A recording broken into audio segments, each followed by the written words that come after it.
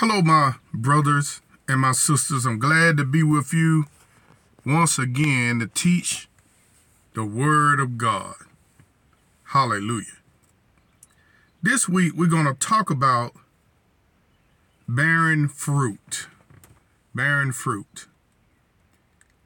Heavenly Father, I thank you for anointing me to be a teacher of your Word. And I ask that you move upon me in the power of your Spirit, Father,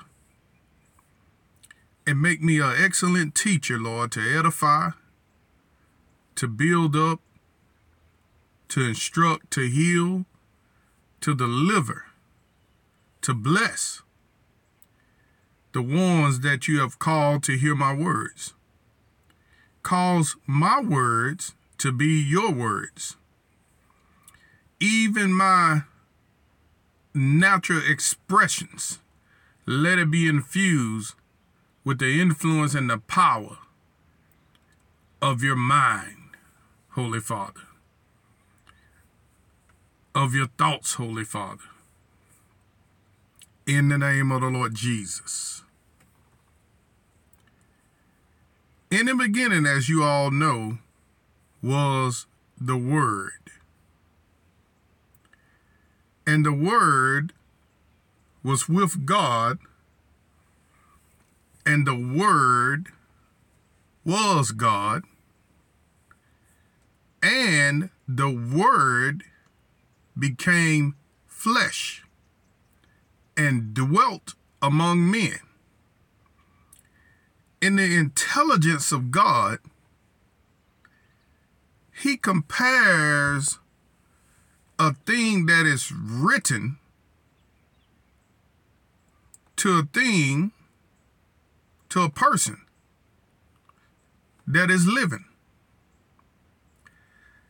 So the revelation of that is you cannot separate a man from his words.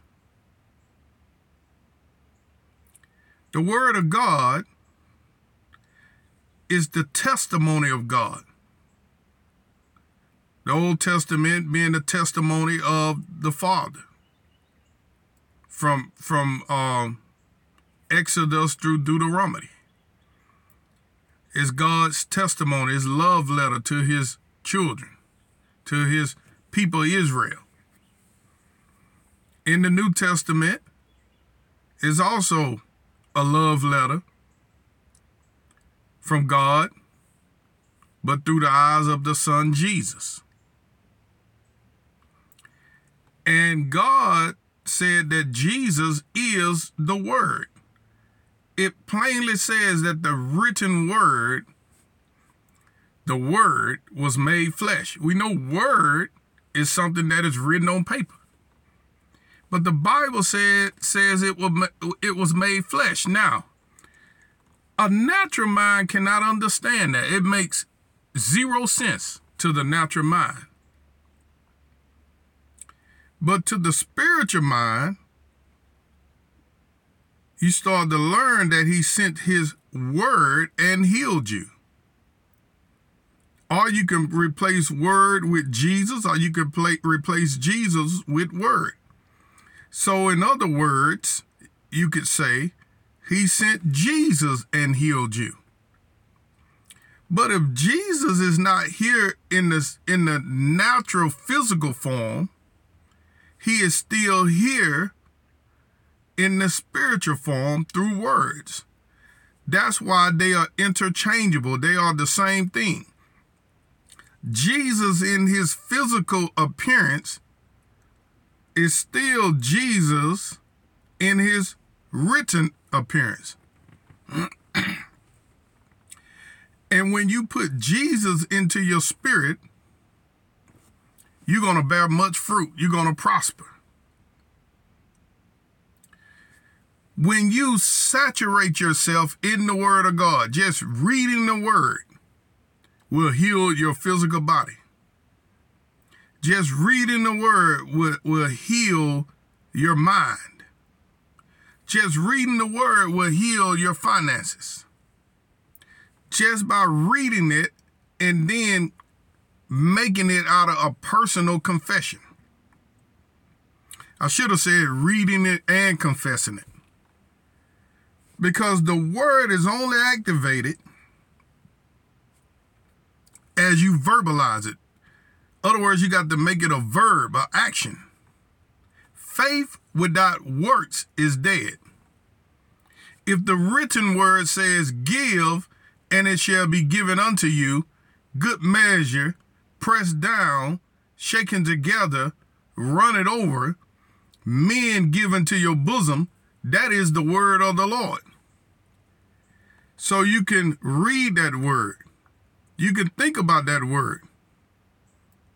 You can even quote that word.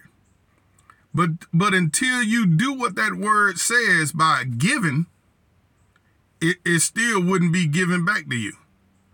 So you got to quote it and you got to do it. The Bible can say, you shall lay hands on the sick and they shall recover. But you could read that. You could quote that.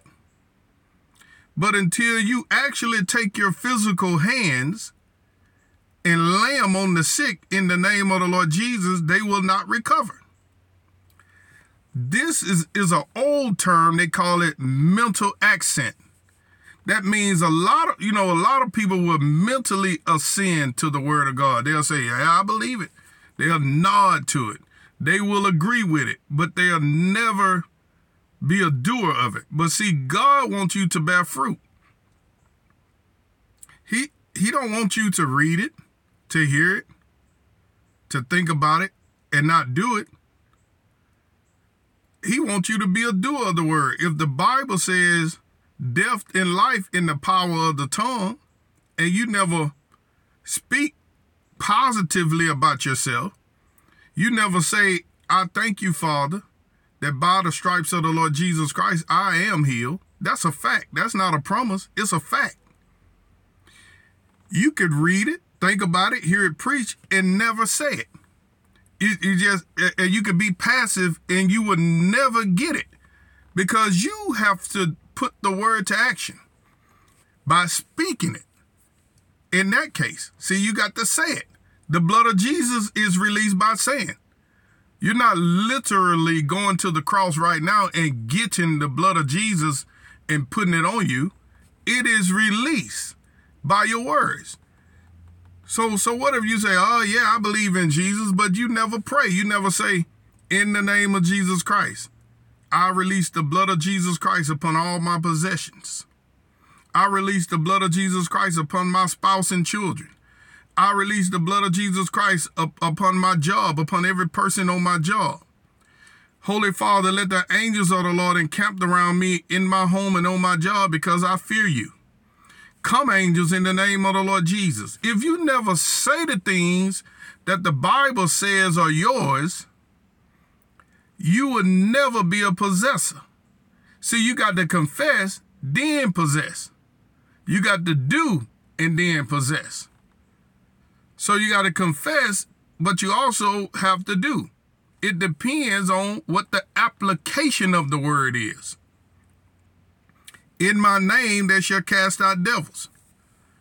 Well, certainly you won't cast it out if you don't say in the name of Jesus Christ, demon come out of the person.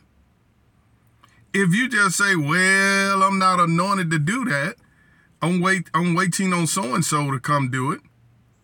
Well, you're not obeying scripture because the Bible didn't say wait on so-and-so. He said, these signs shall follow the believer. In my name shall they cast out devils. So you simply have confidence in what you could do in the word of God because God said you can. You don't have to wait on the pastor. And you begin to bear fruit. You begin to say, you evil spirit of hatred and anger, come out of this person in the name of Jesus Christ. You evil spirit of drug addiction, come out in the name of the Lord Jesus. It would never come out unless you commanded to come out. Not your brother, not your sister, not your pastor, but you. So God wants you to bear much fruit. Be a doer of the word. Lot to say, but I'm out of time. Be blessed.